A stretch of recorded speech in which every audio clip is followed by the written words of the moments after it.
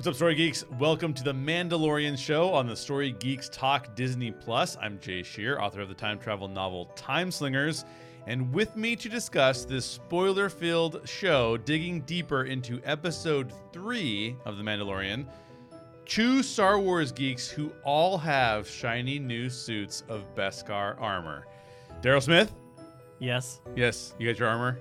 Sure. Super Why not? Shiny. No one can see on a podcast, so of course we do.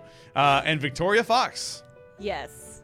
I don't think I would have gotten that far to actually get the reward for the armor, but sure.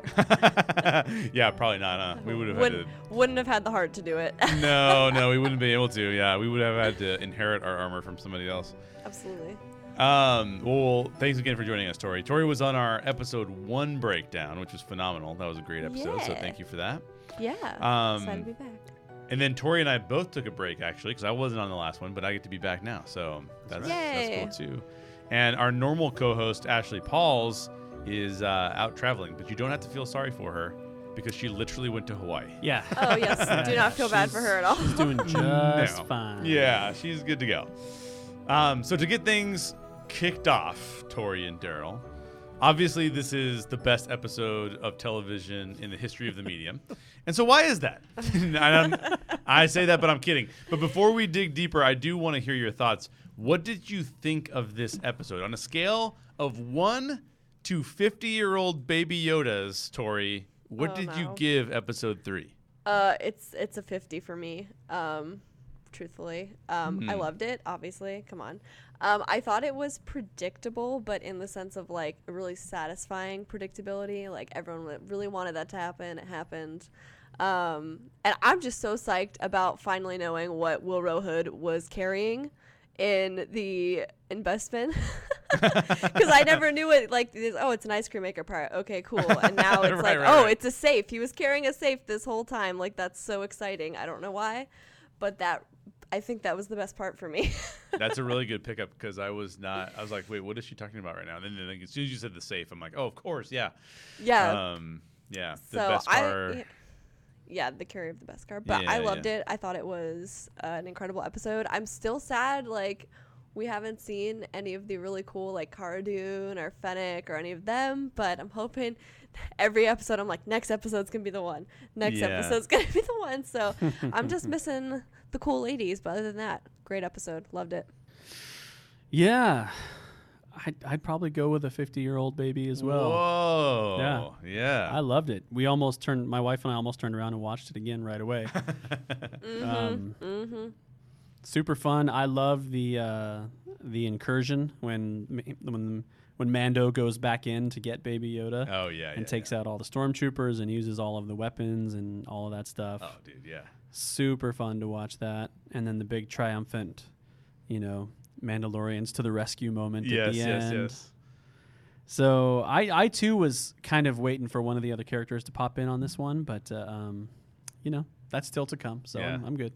Well, they're off to another planet now, so hopefully that they'll be uncovering some more characters. I am also at 50 because I was making a joke about it being one of the best episodes of television. There are just a couple things that I may retract that a little bit just because I've watched the show. I've watched it twice now, the episode twice, and I loved it both times, and I'm still giving it 50. But there's a couple things where I'm like, it might not be the best episode in television history, but it is up there for me. I thought it was so good. Yeah, so good. In this episode, Jon Favreau, who, by the way, I'm almost positive has a cameo as the other Mandalorian that comes in and messes with him. Oh, really? I'm almost positive that's Jon Favreau's voice. I did not look it up. So, and I didn't see I can't remember I think it was Paz. So someone basically wrote his name out. Like there is a name you're talking about the infantry Mandalorian, I assume? Yes, that's correct. The big guy. Yes. Yep. So his name is Paz Vizsla, which Jon Favreau's character, that was the same last name in the Clone Wars. I'm almost positive because I was sitting with I was watching it by myself and I'm like, okay, I think that's him. Then I was watching the show with my wife later on in the day and I'm like, dude, it is for sure him. It sounds just like him. I'm gonna put my money on Jon Favreau. who, by the way, I have met in person. Isn't that crazy? Before he was super famous. Oh my gosh, what? I met him in person. Yeah. Where? It's okay. I'll tell the brief version of the story because it's actually kind of funny. So I met him at an outdoor mall movie theater when he was premiering his movie Made. And I had not previously seen Swingers. So if you guys don't know, Jon Favreau, before he did anything Disney, before he did anything MCU, any of that stuff, he had a movie called Swingers. It's really an independent comedy, really, with Vince Vaughn. And then he had a follow-up movie about different characters, but also with Vince Vaughn called Made. And my friends had seen Swingers, and they were like, hey, let's go see Made. So we went to see Made. He's out there signing posters out in front of the movie theater. And again, wow. He hadn't done any major movies besides these two. These aren't major, but they're, So I go up to him. He's like, hey, who do you want me to make this out to? Like, who do you want me to sign this to? Oh, I remember this. Yeah, you remember this? And I was like, oh, you know what? Like, just sign it. I always feel like it's kind of one of those cheesy things when you're like, oh yeah, please sign it to me. And I didn't know the guy at all, so it just felt very strange. So I'm like, oh yeah, just sign it. It's fine. He's like, and he goes, oh, you're gonna sell it on eBay, huh? And I'm like, oh yeah, funny, haha, whatever. Like, we laugh about it. Then I'm watching this. He used to have a show on one of the cable networks called Dinner for Five, and he would have like actors and directors who he would talk to at this table, and he's on that show, and he goes, you can always tell the real dirtbags who ask you to sign posters, but not to them, just to sign the name so they can go sell it on eBay.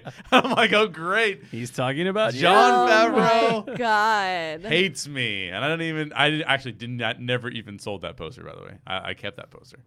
Back to the Mandalorian. He's bringing us like a real John Wick, Iron Man 3 sort of inspired episode, right? Like it's kind of a mashup of all those things. So what I'm wondering, I'll start with you on this one, Daryl, is what emotions did the storytellers elicit in you during this episode? Well, first of all, I totally got the John Wick vibe. Like, yeah. I leaned over to my wife and I said, I have served, I will be of service. And she's like, what? And I'm like, oh yeah, you haven't seen John Wick 3. This one is kind of the first one where it becomes really clear that he's going against the grain to do something that he thinks is more important. Right. It felt like he was going to do that in the second episode, but here we know for sure. It's like, all right. And that is exciting to me. Like that gives me emotions of coming together as a team and rallying to do something right. And then when he was in the I don't know what the secret Mandalorian smelting place is called, but the forgery. The forgery, yeah. When he's in there and they're all coming up to him, it's like at first that feels like, oh crap, they're all going to try to beat him up and take his Beskar, Yeah. But they don't. They end up coming together as a clan. Yeah. And it's like, what is it they say? I forget. This is how it. This is the way. This is the way. Yes. Yeah. And I'm like, that is so cool. Yeah. And so I don't know. There was a lot of positive emotions in this one. It's like, all right, we got a hero to root for here. You know? Absolutely. Tori, what do you think? What kind of emotions did you experience throughout the show? Oh, every single one, I think. It was such a roller coaster this time. Like, I felt, him obviously, giving the child away, and that was really sad for me. But then kind of seeing the Mandalorians and kind of where they're at this point. Like, I feel like we kind of already knew initially in the other episodes, they're not doing so great. They're kind of having to hide. Their home was, destroyed. But it's kind of even more driven home in this episode that they are just so like underground, and that was really kind of sad to me. But then you have the highs of the episode, him going back for the child and seeing all the Mandalorians come together to help him, and that honestly I got kind of emotional. That was really cool just to see everyone show up. So I felt kind of every spectrum of emotion. Yeah. I fell into that same boat. I mean, you have so much joy when little baby Yoda climbs out of his bassinet, for lack of a better word, and then walks over and starts unscrewing the top of the knob of the thing, you know? Oh my God, yes. And then at the end of the episode, he does it for him and drops it in his hands. He drops it in his hands. Yeah, so you have that God. little emotion. Oh, precious. And then you have the devastating emotion of like, or maybe it's not devastating yet, but when he's taking Baby Yoda through the center of the town. And Baby Yoda's like looking around like, whoa, this is not a place I want to be. You know, he like looks very scared about it. Oh my God, yeah, very upsetting. Yeah, it's very upsetting. And you're just sitting there going like, oh no, this is so bad for this little kid. And then after he takes him to the Imperials, I'll just use that term for him because we don't really know what they are yet. Yeah. He takes him to the Imperials and when he's being carted out, as you know, like right before the Mandalorian asks, you know, what are you gonna do with him? Like he's being carted out, he looks back over his shoulder with those big eyes, and he yelled. Yeah, he yelled, and he was like, "Dad, yeah, Dad, totally. where are they taking me?" Like, I feel so like he's much. like already in the other episodes. I was like, he makes the cutest noises, which they're literally just baby noises, but it's cuter because it's him. And this episode, he made like even better noises. I was like, oh my God. Yeah, that's so true. And so I think all of those things, like all of those emotions, like you go through in the beginning, and that sets you up for such a like heroic feeling. An incredible ending. Yeah. Yeah, just like this sense of like, first of all, you have a sense of like suspense and trepidation as he goes back, because you're like, oh, this could be real bad for him going back. But then as he starts to destroy everybody, you're like, this is going real well. Now you're really excited about it. And of course, near the end, when everybody starts showing up, like you guys already talked about, I think there's this sense of, like you said, Daryl, community. And there's a sense of like being a loner who people will show up for you. Gives you really a sense of like love and deeper meaning as somebody who may feel like a loner, and that's just really cool that people would show up for you like that. And so that I just think that those emotions are pretty powerful for this show, and so I had to dig into that a little bit more. Now the show is creating a fascinating dynamic that I wanted to get your guys' perspective on. The Mandalorian feels empathy for Baby Yoda, and we do too, obviously. We all just talked about feeling how sad we were when he was being carted off. But it's largely, I think, because he himself was orphaned as a child, and then the Mandalorian clan saves the Mandalorian at the end of the episode because he's part of the clan, and they're trying to support him through that. So both of those actions are a form of self-sacrifice wherein individuals and groups put aside their moral codes in order to help another sentient being. So talk to me about that. What significance does that have to choose empathy over a code of ethics? Tori, why don't we start with you? Yeah, I think it's a really big deal. I think especially for Mando is very like defining moment for him. Just thinking about his profession, and you know, you have probably every single time he's bringing someone in for a bounty, they're like, please don't do this or whatever, like begging him. So I feel like he's used to kind of like ignoring emotion and kind of ignoring any sort of pleading or anything like that. And I feel like this baby's just changed him. He's a dad now, you know, he's just, I also think it really shows kind of the humanity behind the mask. In both instances, it kind of shows, you know, which I feel like we've already seen. I feel like Pedro Pascal has done such an incredible job of conveying that emotion. But I think it really shows kind of him stepping up above what he's been used to and what he's used to doing. And I do think it's a turning point for him. I think it's super interesting to see a character that has kind of forgone dealing with emotion, kind of having emotion for this little thing. As far as the Mandalorians kind of coming in and helping him out, I thought that was a pretty big deal as well, but I also thought it really fit because, like you were saying, Daryl, sense of community, they really do, I think, have a sense of togetherness and kind of everyone together above the individual. So I think that's really important.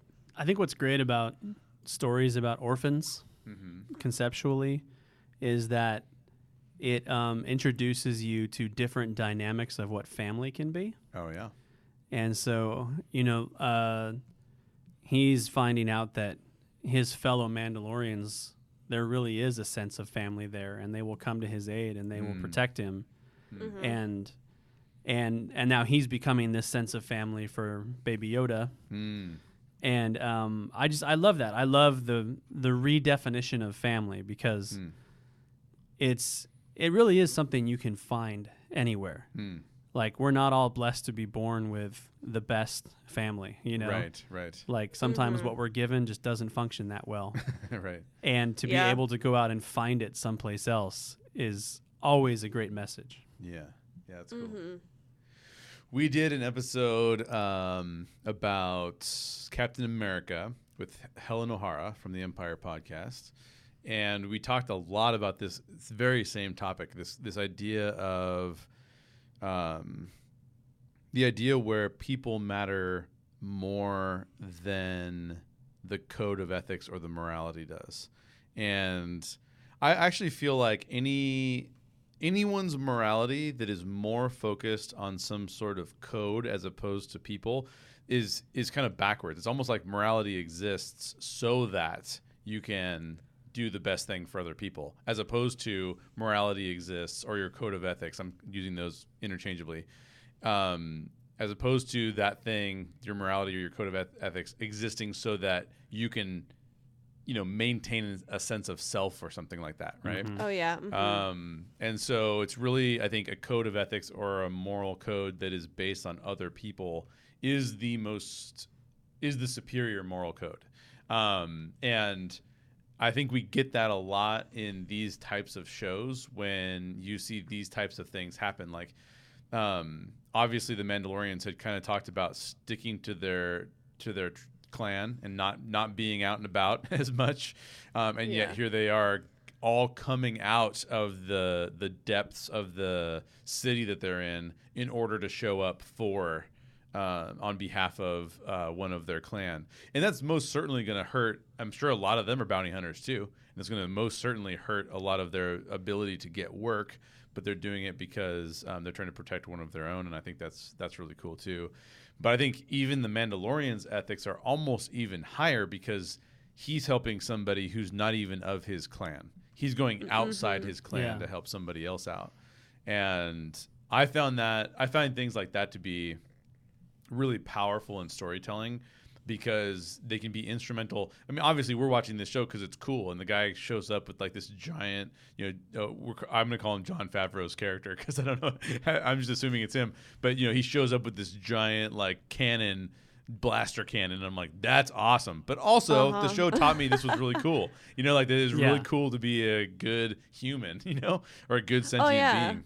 So yeah, that's like what Star Wars is. I feel like it's a lot of like really cool gadgets and gizmos, but it's also like underneath it all got some really nice messages about family and chosen family and all of that. Absolutely. So let's dig deeper a little bit into this idea of orphans, and they're called foundlings here, and we kind of see the Mandalorian's character kind of consistently reflect upon his being torn from his family. And they're suggesting to us, I think, that orphans are in need of support and safety and protection, certainly, despite the fact that they even have abilities and powers that make them, by themselves valuable. Obviously, Baby Yoda's super valuable to us, even without support. But he still needs support and safety and protection. So, Daryl, is that a compelling idea for us to explore in storytelling? Why or why not? I mean, yeah, definitely. Going back to what I said on the last question, too, just the idea of finding family in different places. But also, I love the idea of a character whose outlook on the world and way of doing things is really developed through their own personal journey and not necessarily informed by other people. Because a lot of times you get stories about people trying to break out of their family tradition, right? Right. And in the case of a foundling or an orphan, they don't have that context. And there's something cool and mysterious about that. Yeah. And so, especially in this case, when we don't even know what his face, I mean, we know what Pedro Pascal looks like, but the character hasn't taken off the helmet. Right. And we don't know if he ever will. And so it just kind of adds to the mystery of that concept. And I think it's super compelling. I'm excited to see where it goes. Yeah. Tori, what do you think? I think I pretty much agree with what Daryl was saying. Honestly, yeah, like I had quite a bit of that kind of sort of in a way written in my notes. But yeah, just bouncing off of that, I think it's very compelling because I do feel like Star Wars, war, major consequence of war a lot of times is, the orphan. And I feel like it's very interesting to kind of see how he's responding to Baby Yoda. And Baby Yoda is kind of in a way, at this point kind of his foundling that he's kind of sponsored at this point. He's kind of picked up. And I really enjoy like the quote where like the foundlings of the future. At this point, clearly we don't know a ton, but Baby Yoda, I think, is a really important part of possibly the future. I think he's definitely, he or she is holding a lot of weight when it comes to the future, clearly. A lot of people want to secure it. So, yeah, I think it's really compelling the most compelling thing I think is seeing kind of him and, like you said, him and his experiences growing up kind of orphaned and him kind of reflecting and relating to this child. So I think that'll be the most interesting. I think that there are two components to orphans that make them really compelling in stories. The first has to do more so with us as human beings. I think that at our core, and this is just my personal belief, so I'm sure a bunch of people would be like, what are you talking about? But I believe that we sort of, every single human on the face of the earth sort of feels like an orphan. In other words, you're going to enter the world alone. You're going to exit the world alone to a large extent. You might have people around you here and there, and they might be very intimate with you, and you might develop really deep relationships with them. But there's still those times when you're sitting there and you're like, man, in this particular moment, I feel really alone. So I think that when we see orphans in stories, part of us can say, oh, I've felt that way before. Maybe not to the extreme of being torn from my parents in the middle of a war. Maybe not, being Baby Yoda and then we have no clue who his parents are or her parents are for that matter. And I think that there's a component for us that's internal that we want to go, oh, yeah, I feel for that person. The second thing is I think that we also, because we ourselves have generally felt that way at some point in our lives, I feel like it's easy for us to pick up empathy for those characters, right? Mm-hmm. We're like, we see that character and we're like, oh, I feel really bad for that character because I've felt that way and it's terrible and I want to save him from it, right? And I think that's kind of the other thing that makes Orphans really compelling here. And I think that the film or the TV show is doing such a great job with eliciting those feelings from us and then working through them in a way that it costs people, right? It costs the Mandalorian something. He does not have a job anymore because I don't think that I keep forgetting Apollo Creed's name. Carl Weathers. Carl Weathers. Oh, no. Well, not his Grief real name. Karga. Grief Karga. Oh, yeah. Yes. I don't think he's going to want to hire the Mandalorian for anything, right? Like, he's not going to do that. And I feel like word's going to get around that this guy can stick to the protocol. So Exactly. So, anyways, we'll continue on, but remind me because I want to tell you guys I actually have a theory now. Didn't get to talk about it because I was going to talk about it this morning on the other podcast I recorded, but our guest Helen had not seen The Mandalorian yet. It's way big of a spoiler. But since you guys have, I want to talk about it. But I'll get to it later. Okay, cool. So now that the setup for this show has finished, right? We needed the setup to get us to a point where we were leaving the normalcy of what the Mandalorian is used to being around and in. That setup has ended because he's now left that planet and it's not normalcy because he's actually got a little creature with him, right? So what do you want to see throughout the rest of the series? What locations do you want to see? What kind of cameos do you want to see? Are there any major plot points that you want to get into?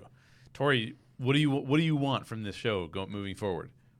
So I think my wants are pretty simple. Generally speaking, I I'm excited about the new stuff. I love world building. I love expanding. So I'm all for new stuff, new people, new places. As I said before, obviously I need some Cara Dune. I need some Fennec. I need it like soon. But my biggest thing I think that I would be super excited for, Fennec's character description, which is Ming-Na Wen's character, is that she worked for top crime syndicates. And so I automatically think of Crimson Dawn. I would love to see more expansion on Crimson Dawn, Kira, Maul, anything like that. Enfys Nest. Yeah, exactly. Just kind of seeing any of that would be really, really cool. So yeah, that's kind of my main thing. Yeah, just kind of that sounds because awesome. And obviously like with Maul it would have to be more of like a flashback scenario, but maybe even just kind of hearing more about his involvement or something like that. I'd be really excited for that. And I just love Kira. Kira is like my main thing. I would love to hear her come up at some point, even just her name. Additionally, which I think it's heading to this direction. We kind of have already talked about it. Connections to the sequel trilogy would be really, really nice. Yeah. So other than that, like, I'm game for anything. I'm kind of along for the ride. I like where this has gone so far, so. Yeah, it's been delivering every single week. What do you think, Daryl? Where do you want it to go? God, I don't know. I don't know where it's going, and I love that. Yeah. I mean, there's definitely some really cool characters that we know are coming, or that look really cool. Yeah. So I'm definitely excited to see those. I don't know. I think I just want to see the answers to the questions we have done well. Okay. You know, I want a really cool explanation for that little baby. Yeah. And I want to know whether or not Mando's going to take off the helmet. I mean, yeah, I'm not in a hurry, but yeah. I'm just looking forward to the resolution of those things. Yeah. So I don't know that there's any specific plot points that I want, or cameos. I don't know that I necessarily want cameos from known characters. Okay. No cameos. Enfys Nest. You said you shouted out Enfys Nest. Enfys Nest would be awesome.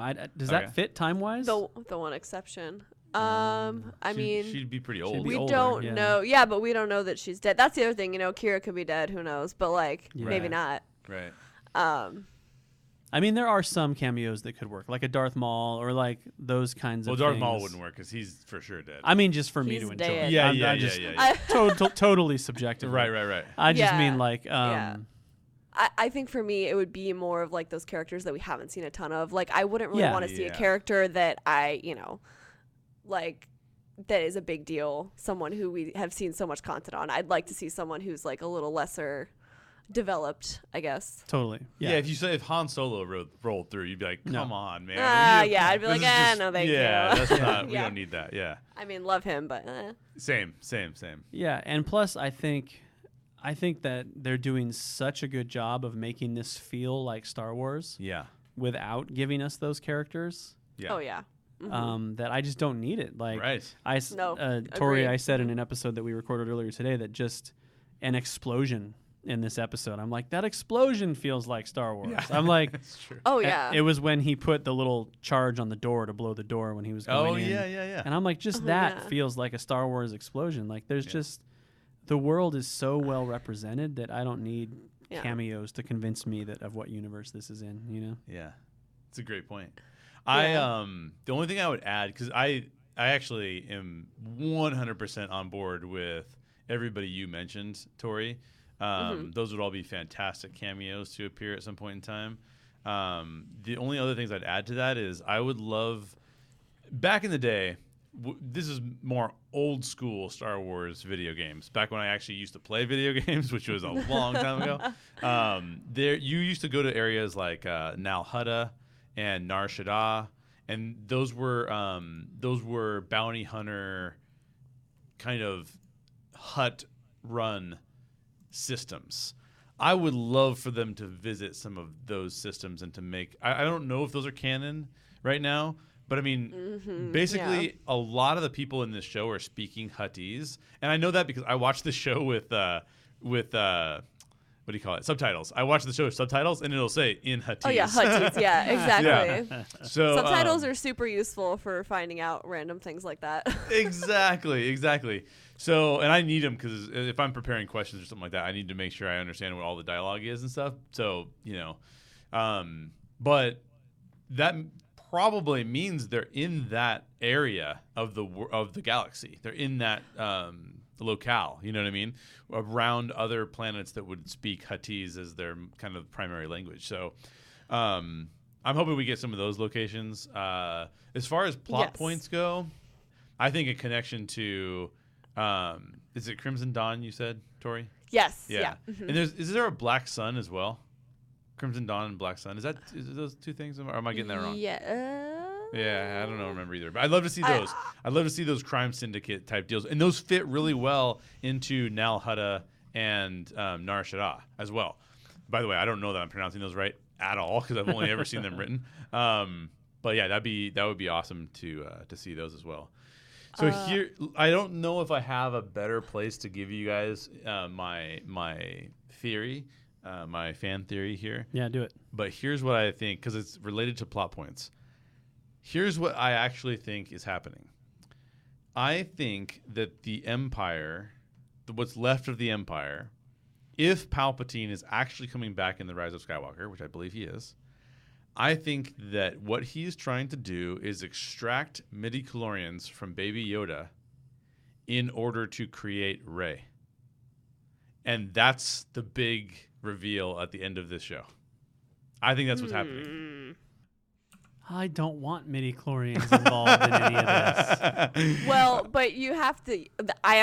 So not as far as you, and not as far developed as you in terms of application. But when I heard when he kind of like is tuning in and it's kind of in and out, but all you do hear is him say like, "I need you to extract it now." Yes, I did think of midichlorians. I was like, what else? Like, what else could it be? Right, exactly. And unless then, it's like unicorn blood in Harry Potter or something, right, where you can just like drink the blood exactly. and you're like live forever. I don't know, but. Yeah, and then if you look back through, and this is what prompted it, because when we were talking about Darth Vader, Anakin Skywalker, Palpatine basically tells him that Plagueis could create people. And the big theory is, well, either Plagueis or Palpatine created Anakin. And I'm sitting here going like, okay, yeah, that's actually a connection. Because the same thing we know from that same movie is that not only, or that same prequel trilogy, is that not only did Palpatine or Plagueis create Anakin, or possibly create Anakin, Qui-Gon Jinn tells us that the midi-chlorians had a role in creating Anakin. So if you could extract midi-chlorians from somewhere, perhaps like a Baby Yoda, you could use those same midi-chlorians that are super powerful in the Force in someone else, theoretically, that you created. So I don't like this for two reasons. It's just me hypothesizing. I don't want to hear anything about midi-chlorians. That really is one of my reasons. Okay. Because I just don't think we ever needed that. Yeah, Daryl doesn't like the prequels either. But I don't want any explanations for Rey to exist outside of that trilogy of films. Do you know what I mean? I don't want anything to come from like this show that informs that movie. Oh, really? Like, I love that it's all in canon and they do a great job of making it in the same universe. Yeah.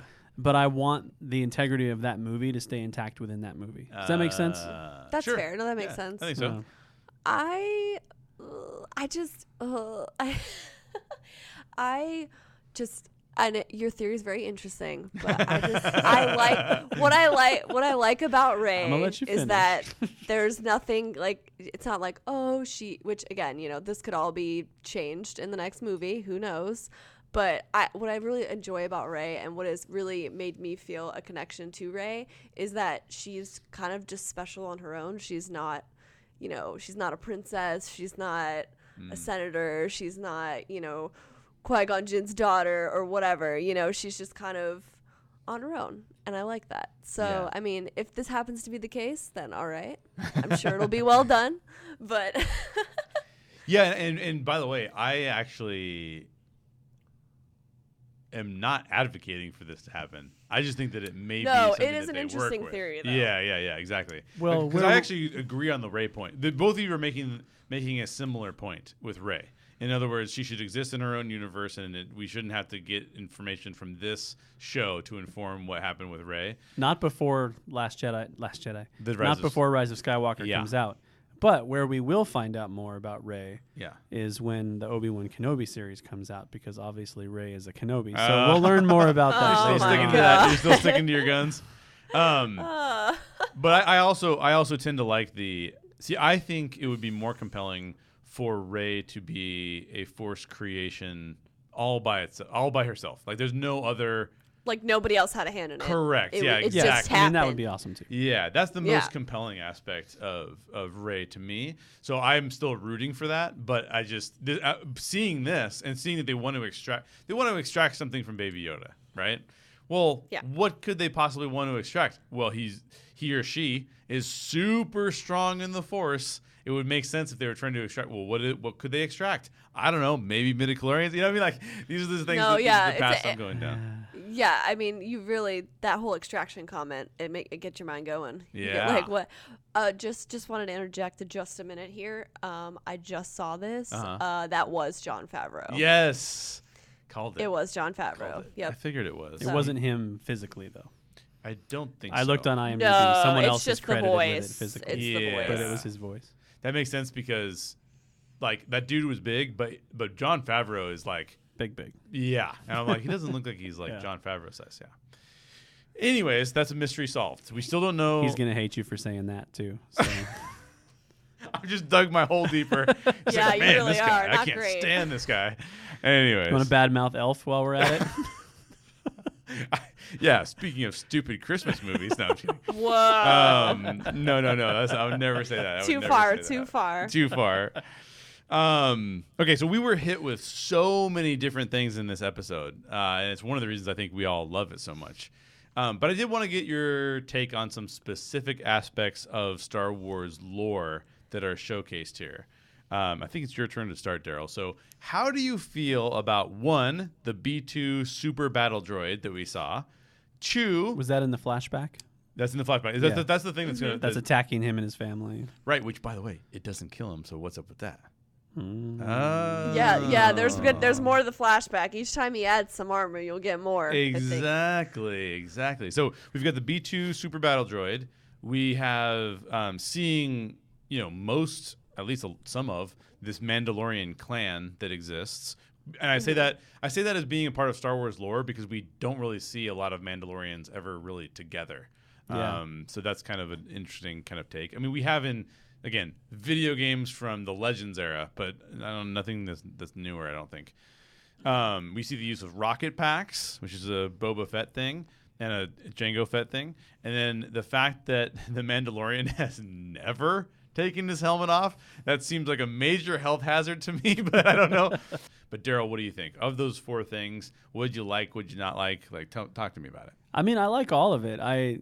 It was interesting to me when they were talking about him having never taken his helmet off. She also asked him, has anybody taken it off without your like against your will? Yes. And he said no to that too. But that seems like an interesting thing to point out, to ask that specifically, you know? Yeah. So I'm curious what we'll learn about that. But I think all of it's cool. I think we were talking a little bit about before the show, where at the end when the guy flies up next to his ship with the rocket pack and salutes him, like that went a little too far. But yeah, a little too far.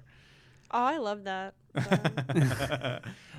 But seeing all of them use their rocket packs in the battle to get him out of there, I thought was awesome. Yeah. I especially love the scenes where you just see that all happening in the background and he's flying away and stuff like that. I love that. Yeah. The battle droid thing is super interesting. I can't wait to learn more about what went on and in that attack. So I love all this stuff.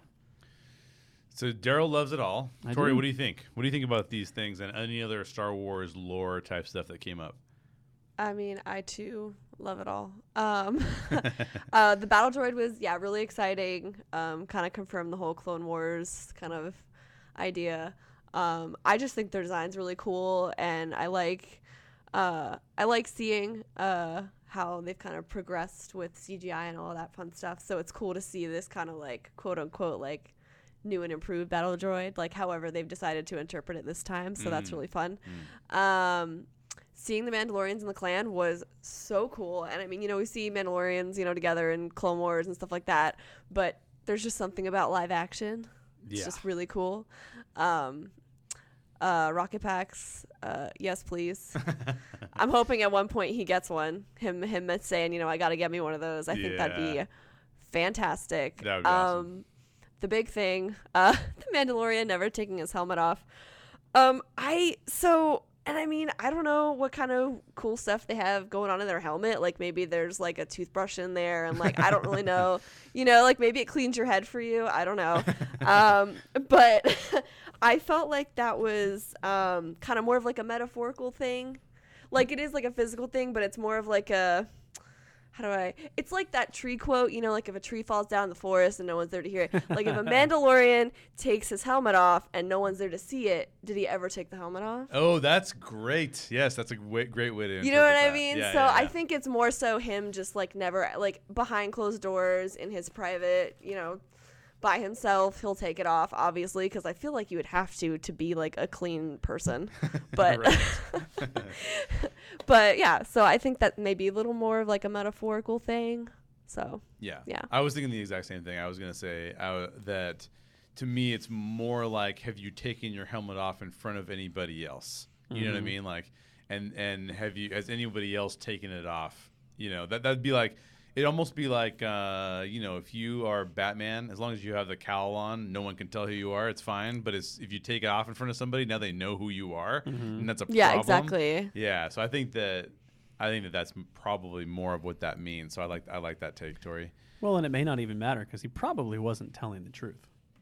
Yeah, he might not have been. He probably has taken it off.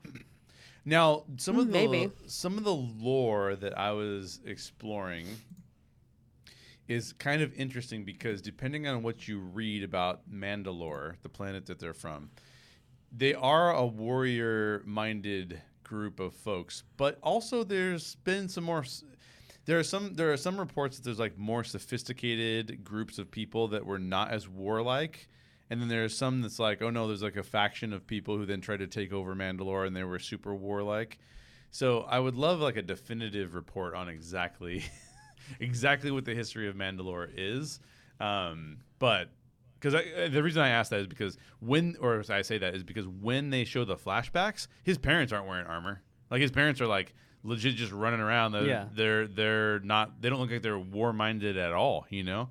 So I don't know if there's different types of people on Mandalore. I don't know if he wasn't on Mandalore and his family had tried to escape from Mandalore, and now he's. You know what I mean? Like. These are the things that I think we're going to probably get more answers to in some flashbacks, but they make it a little bit more interesting that way. But with you guys, I love seeing the Super Battle Droid. Thought that was really cool. Included in like a non-prequel-y way, too. I mean, not that I'm going to hate on the prequels. I'm not. But like they weren't shiny and new, and like they looked like they were coming out of Rogue One. Yeah, you know, like it was very K2SO-esque. I did like seeing the Mandalorians all show up. I do kind of feel like, again, I gave this a 50 out of 50, so this is not me complaining. But I do kind of feel like my preference would have been a few of them had rocket packs and some of them didn't, and you can kind of tell the difference between what was going on with that. And then, but what if they're like the Rocket Pack clan? Like you don't know. Yeah, it's true. It's true. Like, what if that's their thing? That's their stick, you know? It's like clan Rocketeer. I could see that. I could be down with that. So yeah, it didn't really. I wouldn't say it didn't bother me. In reflection, when I realized that we were seeing a lot of Mandalorians, I was like, oh, okay, this is not something we've necessarily seen before. We usually see them as one or two here or there. And so I kind of had to think like, okay, well, yeah, we are seeing a lot of them, but that's kind of cool. But then all of them have rocket packs. That was kind of my response. But again, I'm not complaining. I'm just I'm wrestling with it. Yeah, I see what you're saying. And I just was thinking though, think about it this way: you're underground, right? Yeah. You got to get out. Someone's come in or whatever. Someone found out where you're at. What's the easiest way to get out of there? a rocket pack, right? Yeah. So if they're on the run all the time, it's probably a really useful tool, I would think. Yeah. That's a good point. That's a really good point. So we only have one more to cover before I get into the last question, and that is, do you think the Mandalorian meant to shoot, I keep forgetting his name, Apollo Creed? Greef Karga, yes. Yeah. In the Beskar? Yes, he went right for the Beskar, yes. I agree. The second time I watched it, I was like, he did that on purpose. He remembered, he knew exactly where it was. That's why he shot him there. Yep. It's a very calculated shot, too. Like, he backed off, he had time to aim. Like, it was not a quick reaction. So we're all Which three I'm in happy agreement about. that he was not trying to kill him. Yes. Yeah. Which I'm so happy about, because I was like, oh, I love that character. I really hope he's not dead. And then, Yeah, exactly. he's not dead. So. And why would that be? That's the interesting question. Like, I don't think it's because he feels some connection to him. I think it's more he knows he can learn more through this guy, so he shouldn't take him out yet. Yeah, and well, also I know that he was leading the mini rebellion against the Mandalorian at the end there, but he also told him, like, dude, this is your only hope. Like, in other words, this is beyond my control. Did you say no? There is another when he said that? Because I did out loud. I'm like, no, there is another. Yeah, no, but when he tells him that, what I think he's trying to communicate is, dude, they all want to kill you. You're breaking all the rules, and the only way that you get out of this is you put your weapons down, and I take you under my control to get you out of here.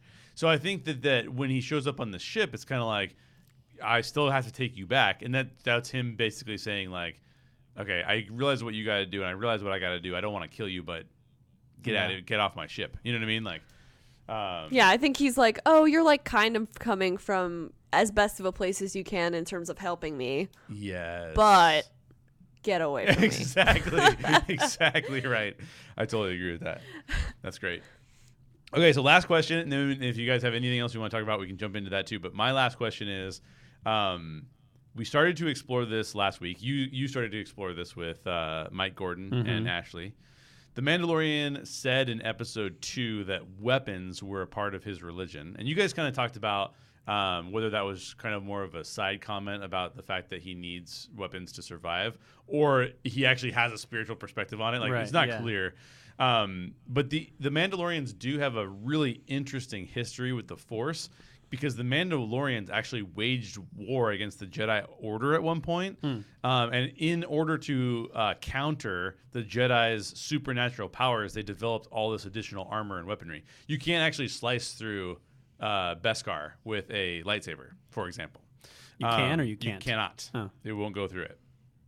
Now, I don't know what the details of that are. Maybe if you hit it 100 times, you can finally slice it. I don't know. But with that backdrop, and with this character coming face to face with the Force through Baby Yoda, what do you think the rest of the series will explore relative to this perspective of, like, the Force and people who, like, go full in on the Force versus those who are really more atheist about the Force, like somebody like a Han Solo in A New Hope, right? Which is like, I've never seen anything in the galaxy, these hokey theories, hokey religions.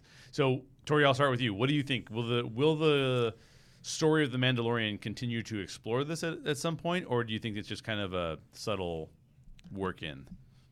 I think there's a good chance it could. I think, given what's happened already, I think he's already mostly a believer at this point. I think the child trying to save him, I think he was kind of like, wow, all right, like, that's a thing that happens. So I think the way in which it maybe would come up again or be explored would be maybe through other characters that he comes into contact with. If we see the Mandalorians again, maybe there will come a kind of like culture versus this newfound belief. Like, how does he kind of reconcile the two? So that's kind of how I feel like if they did kind of go into it further, that's what it would be. Yeah. Because I really do think that he's already, I mean, I definitely think he's mostly in at this point on, or at least maybe he doesn't know how the Force works or anything like that, but I think he definitely believes that the child has abilities. Yeah, for sure. I think you'd almost have to because he saw it happen. So he could just think, oh, man. But he didn't seem to know what it was, right? That's he was true. Like, yeah, he didn't know what happened. Yeah. Yeah, exactly. So that's why I'm like, I think once he finds out what it is, maybe that will be an interesting point for him. Yeah. But I definitely think that he's clearly already very connected to this child. Yes. And knows that it saved him in some weird way. Right. So. Right. What do you think, Daryl? Yeah, I don't know. I hope they explore it, or I hope they at least explore his perspective on the Force as he learns more about it. I like his perspective on code and religion and stuff like that. Like, I like the scene where they're in the forgery or the forge or whatever, and they're he says that he killed that creature. Yeah. And she's like, "Oh, well, then we will make your signet that creature." And he's like, "No, we can't. It wasn't a bold kill. Like, my enemy helped me." And so it's like he's turning his back on some things to take care of this baby, but he's also holding very strong to some things too. Yeah. So it's interesting to see a character with that kind of a code, but also sort of going back on things for some reason that we don't quite know yet. Yeah. Like, I don't know, maybe he actually interacted with Yoda in some way. Yeah. Which is why the baby gives him pause. Maybe Yoda actually had a presence in his life. Oh, interesting. You know, maybe we'll see Yoda pop up in these flashbacks. He was doing like Postmates on Dagobah. He's like, just delivering a few snacks to Yoda. So I think you guys are right on with what you're saying. This is sort of my favorite parts of Star Wars is when you have like the characters who don't really believe and are super practical and are like, off in different areas of the galaxy that are not part of in Coruscant we all see the Jedi Temple, and you know what I mean? Like, to me, that's not quite as interesting to me. Obviously the characters like struggling with what they want to believe about the Force or how they want to utilize the Force. That's interesting to me, but this is far more interesting to me. I loved Rogue One, where you had Baze and Chirrut, and Chirrut was basically completely dedicated to the Force, even though he's not necessarily Force sensitive per se, not in the way that like a Rey is or a Kylo is. And then you also had Baze, who was like, I'm not sure anymore. Everything's going real bad around here. And the interaction between the two of them, because it feels very human to me to constantly be thinking to yourself, well, what should I believe and why should I believe it and how does it work? That seems really human to me, so I like those stories. I'm not as big of a fan of the stories where it's like, oh no, it works this way. This is how it is. Like, there's no other perspectives that you can have. Because it just doesn't feel like as much like our lives and how we play out our lives. So, I hope that they continue to explore it a little bit more, and through that, because I don't really want to get like, I want to keep this bounty hunter Western Mandalorian show. I don't want it to suddenly become the missing Jedi show. That's not really what I want. Yeah, agreed on that. That's my only concern, with the child, and obviously I love the child, so I'm good right now. Yeah. But because I think we talked about this before when I was on the first episode. The Jedi have never been like my favorite aspect of Star Wars. Not to say that I don't like them, but I feel like most storytelling does so heavily surround the Jedi, the Force, all of that. Yep. I just would hope that it wouldn't overtake it too much, Yep, 100% agreement. Well, Tori, thanks for joining us. Let the folks know what you're up to. Thank you. I am just, making stuff and trying to get my Etsy up. I've been really, really busy with work and Christmas and stuff. But my Etsy is Creature Cartel. My Instagram is Boba Fox, and then my Twitter is @ToriFett. I will post about anything that I make on there. So nice, well done, including Mandalorian music dance numbers. Oh yes, yeah. I did a little choreography to the Mandalorian theme. So if you want to check it out, it's my pinned tweet. So. There you go. Well, I've never done anything better than that, so it's my best work. Well done. Well, thank you again for joining us. We really appreciate it. Absolutely. I had such a good time. Thank you guys. Yeah. Well, that's it for today's show. Special thanks to Victoria and Daryl for joining me today. Make sure you subscribe to the Story Geeks Talk Disney Plus so you don't miss any of our upcoming episodes on The Mandalorian. Subscribe today on your preferred podcast provider. And while you're out there searching for the Story Geeks, make sure you check out the Story Geeks podcast as well. We're doing a Star Wars series over there, and you don't want to miss that. If you want more information on the Story Geeks Network or the Story Geeks Club, which has a bunch of benefits for people that join, please visit thestorygeeks.com. Thanks for listening, and as always, question everything in your favorite geek stories and always seek the truth.